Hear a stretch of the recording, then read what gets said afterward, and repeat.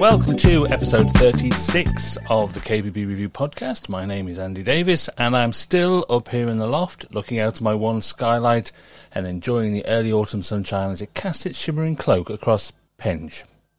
This week we're looking into a couple of issues that have come out of the lockdown and are vital to the future, both immediate and long term, of the independent KBB retail sector.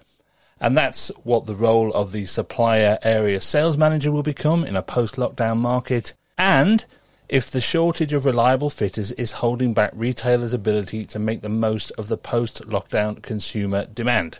I'm talking to Alistair Jones, who is a KBB Review award-winning area sales manager for Uform, and Mark Conacher, who runs Liberty, a very successful KBB fitting company in Scotland.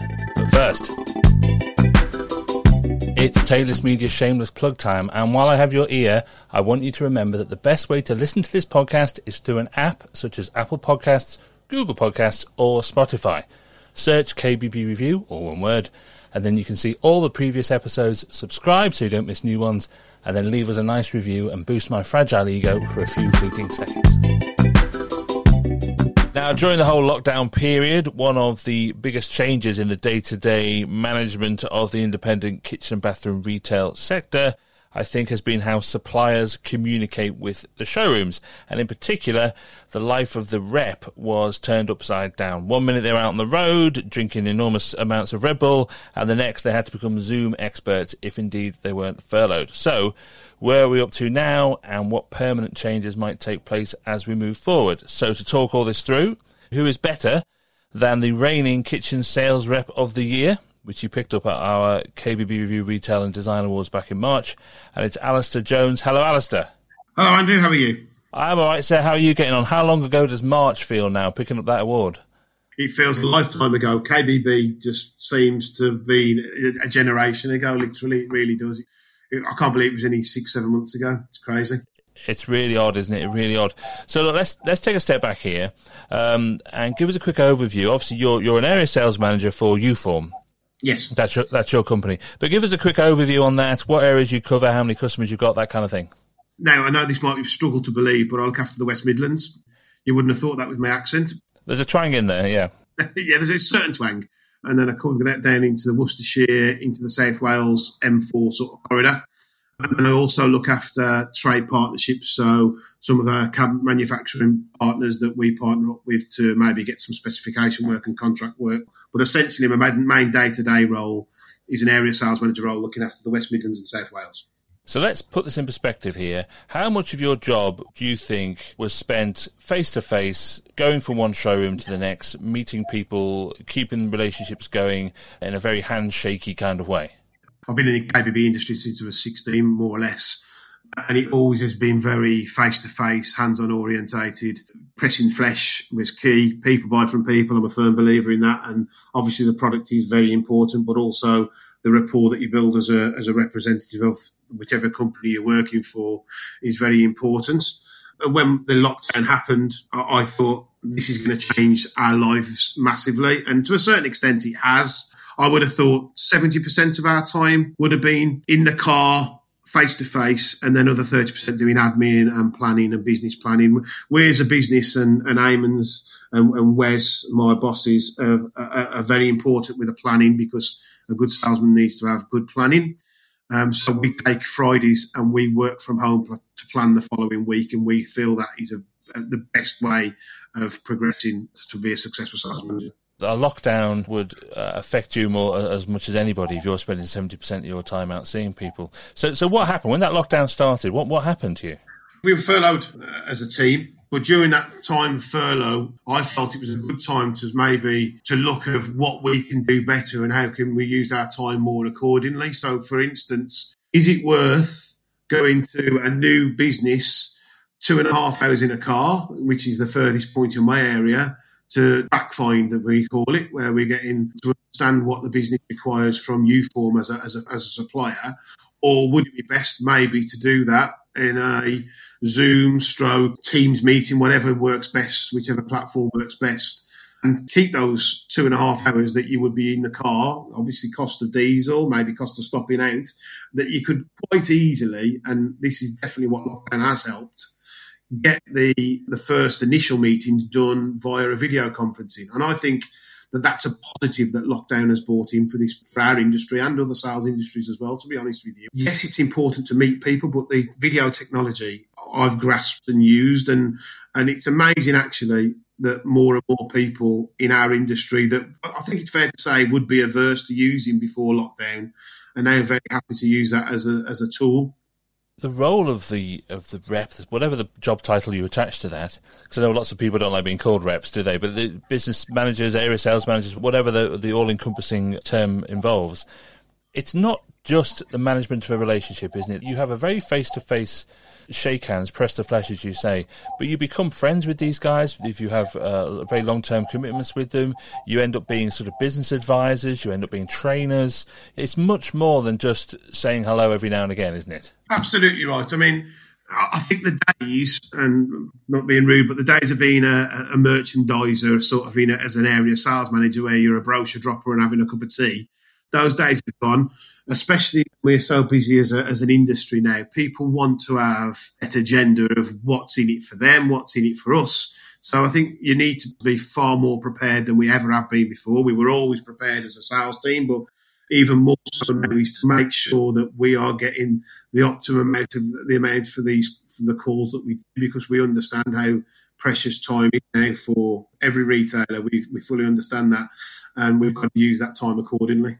So I think what I'm getting at here is the Zoom technology or the video conferencing technology is absolutely great, as you say, for some things, but it's so difficult to have that kind of relationship with people through this kind of technology, isn't it? I think that's the part that people will miss the most. That's right. But having said that, it's better than a phone call. It's a step up from a phone call. If this had happened 20 years ago, we'd have had phone calls and that would be it. Now we've got the video conferencing, and obviously being a door manufacturer or a door supplier representative, Eamon Donnelly, who's our boss and is well known within the industry, he always says that you have to give our doors a heart and two lungs, and what he means by that is you've got to believe in the product and give it life, and it's very difficult to do that over a screen. You can try and you can do things, but you still need to get to the face-to-face. And it's testament to the industry that we've worked so hard to get our showrooms open. And on the whole, the majority of our customers have been more than accommodating to all of us to accept us back in, and we really appreciate that very much. I think where the Zoom technology comes in for us is maybe the new business. So you can establish and build a rapport initially, and then see if it's mutually beneficial to further that progression of conversation on with coming down to see the retailer, because you also need to understand what the showroom's like, what would work in their showroom from our particular point of view as a door supplier rep. So it's very important that we go to see the showrooms as well. But I think it's definitely give us a filter, if you like, Andrew. I think that's the main advantage of the technology of video technology has brought us. It gives us a filter that we can ascertain as to what's the best route to go down with regards to new business. Yeah, it's efficient use of your time, I suppose, is what it gives you, doesn't it? Yeah. How have your actual retail customers been? Are they desperate to see you to sort stuff out for them? How's it working? First of all, if you've obviously met me, and I don't think there's many people in the world that would be desperate to see me. I think desperate is probably the wrong word. I think that they are keen to talk about business. Yes, they are. They are keen to talk about. Obviously, we spent KBB with launching brand new product, and we need to get there. And we haven't really had chance until coming back to work to really roll out our new product either. So, yes, they are interested in talking about displays, things like that. They want to renovate their showrooms. They understand. I think for me, and this is my opinion, lockdown in our industry is probably one of the few industries that could benefit from the lockdown, because obviously people aren't going on holidays and they've spent money on holidays that are unfortunately cancelled. That money is being spent on home improvements. I've seen that some economic stuff launched in the last couple of days saying there's a massive upsurge, and we're all feeling that. We're all feeling the upsurge, which is fantastic. Long may it continue. We're delighted with where we are as a business and the target that we're looking at. But the good news is that for me, it's on far past pent-up demand now. This is ongoing. We've got retailers that are booking into January now, Andrew. That's how busy people are, and that's a fantastic testament to all the independent retail available in KBB. I think it's brilliant that we are so vibrant. Okay, so and I think that's completely true. But we've been running the Save Our Skills campaign, as I'm sure you know, and let's be honest about it, most of the people who are being made redundant out there are the area sales guys. Yeah. And that seems slightly incongruous with the demand that suddenly seems to be happening. I agree. I mean, again, personally, from my own viewpoint, I think some manufacturers have looked and maybe been a bit knee-jerk, is that the right word? Where I think the sales guys do a valuable service, and I think that a lot of people have either furloughed the staff and thought that it would go along okay, or they haven't brought them back soon enough, or indeed made redundant. I think, obviously, we've never gone through a global pandemic, so there's not a right or wrong because we've never really done anything before. But I think there was a lot of knee-jerk action from the government sort of guidelines, and people were thinking, the more you talk about a recession, the more likely you are to fall into one. So I think that if we can turn into a positive and show and prove that the pent-up demand is still there, then I think that's what the industry should be shouting from the rooftops for, because I think it's very easy to talk yourself into negativity. If you stay positive, I think you're more likely to get a good outcome. The reverse is true, though, isn't it? To deliberately take the contrary here, that the more efficient guys like you get with their time, the more they can use technology to help. Perhaps you don't need as many of you. I mean, I think it gives every chance to every organisation to look at the resource versus what they need to do for budget and turnover that the business needs to do. And I think when you get time for the businesses are shut down, it does give time to take stock and evaluate. And there may be some businesses that felt they were over-resourced, and maybe it's a good time to cut the cloth accordingly. I'm not saying it's right or wrong. I'm just looking at how often in business do you get time to stop everything and take stock over 6, 8, 10 weeks to review what your business does. And it's never happened before. So maybe some businesses have been overcautious, and maybe some businesses have grasped the nettle and made the difficult decisions at that time. We as a team are busier than we've ever been. We're really excited about the future. We're confident we've got one of the best teams in the industry, if not the best. Expect me to say that, but I really do believe it. And we're working really hard with our retailers to provide a service that we think is unparalleled, both from the area sales manager team and Uform as a whole. That symbiotic relationship between retailer and supplier is so vital to how this industry operates, and sometimes it can be very difficult, sometimes it can be fantastic, and it's going to be really interesting to see if this has any long-term changes in it. I mean, if we jump forward, say 3, 4, 5 years, Alistair, what do you think your role will be then? I think the area sales manager role will always be a key part of the communication process between the supply chain, which we are, and the retailer. I'm on this job, and anybody that knows me, and most of my customers, if they listen to this, will probably giggle because I say it most calls. I think there's 3 things you do in this industry as a rep. And I'm fortunate, I suppose, because I think the reason why I've been quite successful is, of course, I've been at both sides of the desk. I've been worked in retail, worked in distribution, worked in manufacturing. I've worked across various guises of the KBB industry. So I think I've got the empathy of, if we don't do what we say we're going to do, I know the repercussions that leads to the retailer. So I get it. I've been there, done it, bought the T-shirt myself. I've felt the pain when people let people down. So I think 3 rules for me as an area sales manager: you do what you say you're going to do, under promise and over deliver. And I won't swear because it's not the sort of time to swear, but bad news is best delivered hot. So what I mean by that is, if I know that we're going to let somebody down, I'll make sure we pick the phone. One of us pick the phone up to that customer and say, I'm really sorry, it's not going to happen. At least then they can plan accordingly. There's nothing worse a retailer hates than waiting for delivery all day that doesn't arrive. And I think that if you stick to those 3 things as a rep, I don't think you go far wrong. It just shows that even despite all the technology that's available, it's actually very simple customer service skills that make this kind of that grease the wheels here, isn't it? It's not rocket science. At the risk of being controversial, I think people make this job complicated. I really do. I think if you stick to the process that you believe in, and you stick to the process that makes you successful and it works for you, then you'll gain results. Well, look, Alistair, I'm going to test you now, okay? Yeah. Because you're going to have to do a sales job on me, right? Okay. You've got to sell me the benefits of your deserted Kitchen Island disc. You've got to sell me why you think this is the best record, the best song that's going to cheer everybody up. Well, I think it's quite testament to some of the challenging times that people are getting through the occasional stock outs that we've got without the global pandemic coming out, not just us. I think it's across the industry, from appliances through to fittings through to whatever they're selling for the kitchen. It doesn't seem to be anything in stock. Now, most of my customers will tell you that I am a little bit of a mickey taker a lot of the time, and I do try to use humour as much as I possibly can. And there was a very good song that reminds me of when I go to an angry retailer or a disappointed retailer, and it's by the Arctic Monkeys, and it's Now Then Mardy Bum. And yes, I've seen your frown, and it's like looking down the barrel of a gun. I have in the past, stress not for you form, walked in with a metal colander on my head when I know I was going to get a rollicking off a customer and said, "Come on, then let's have it," and pretended to use it as a tin hat. And that sort of alleviate the problem. You have to choose your customer, of course, with that, to be fair. But they'll just look at you as if you're an idiot, and then they don't shout at you. Well, that's one way around it. There'll be a big run on colanders now. Well, look, Alistair, it's been brilliant talking to you, and I think this role's so vital for how this industry works. You're the guys up and down the motorways, keeping everybody in line and keeping everybody informed.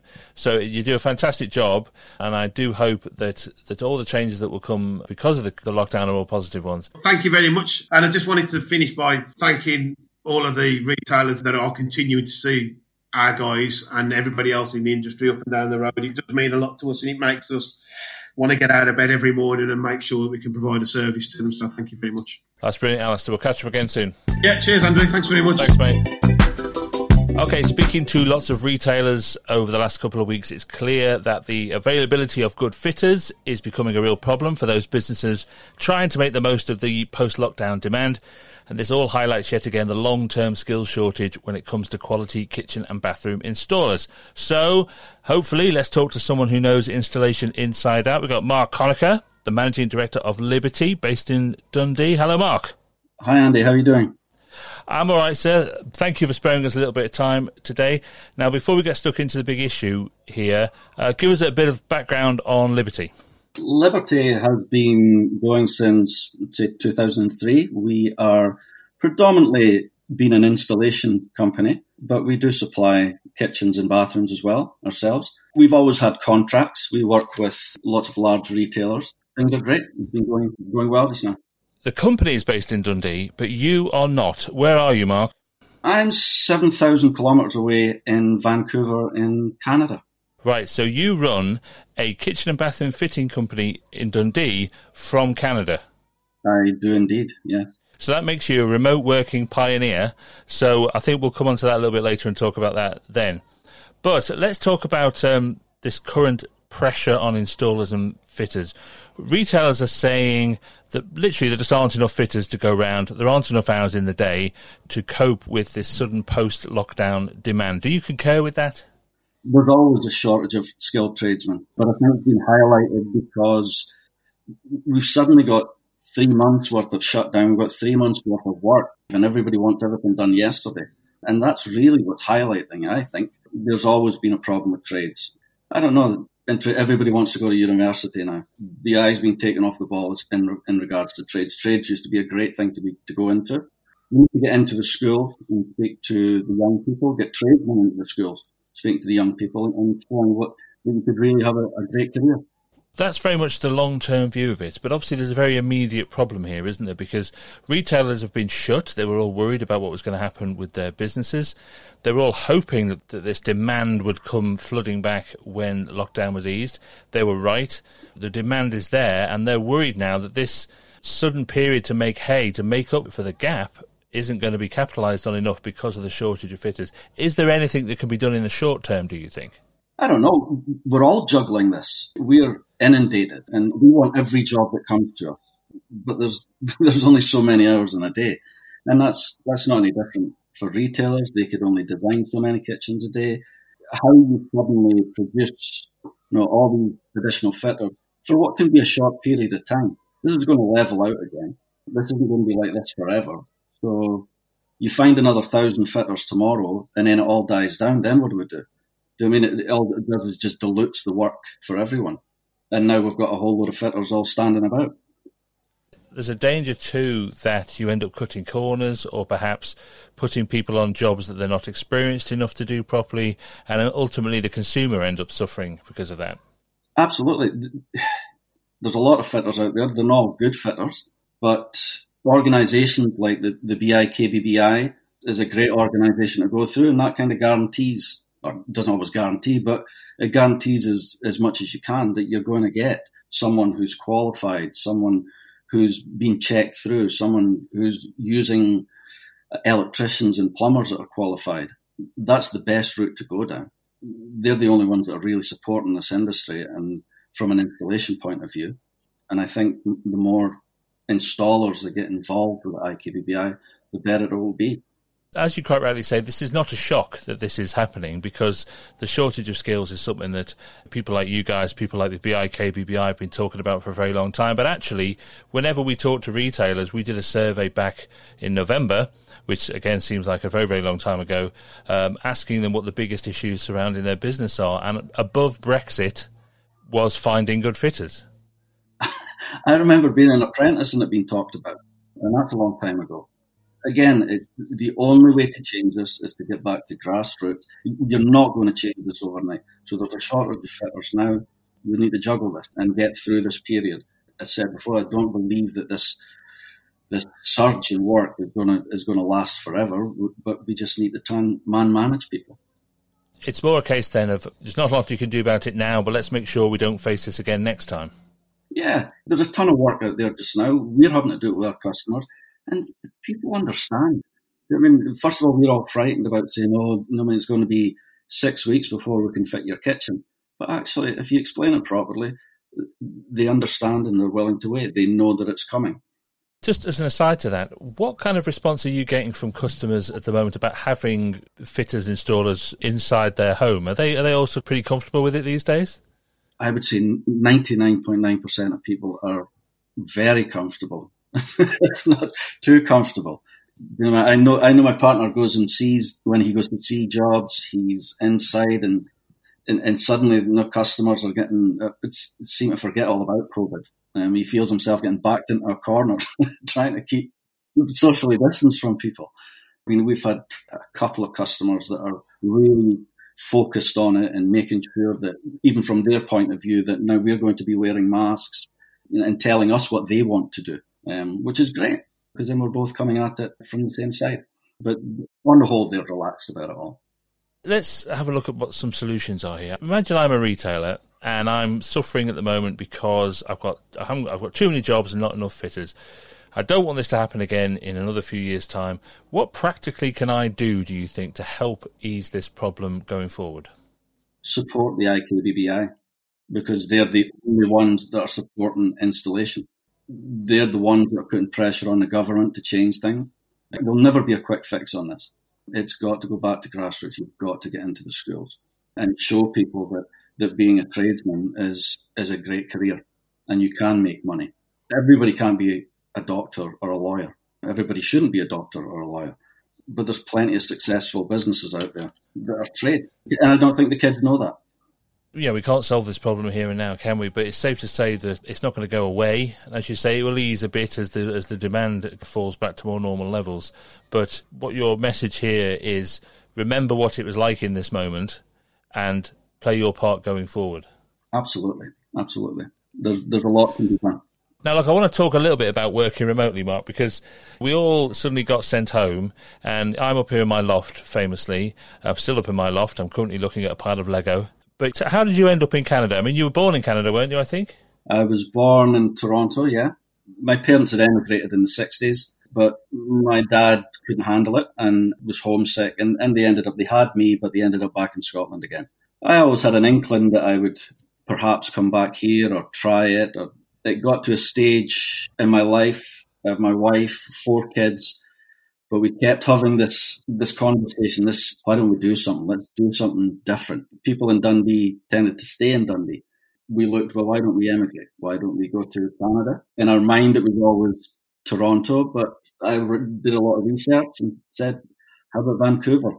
I couldn't find anything negative about Vancouver. So I came over here on my own for a week. I drove around.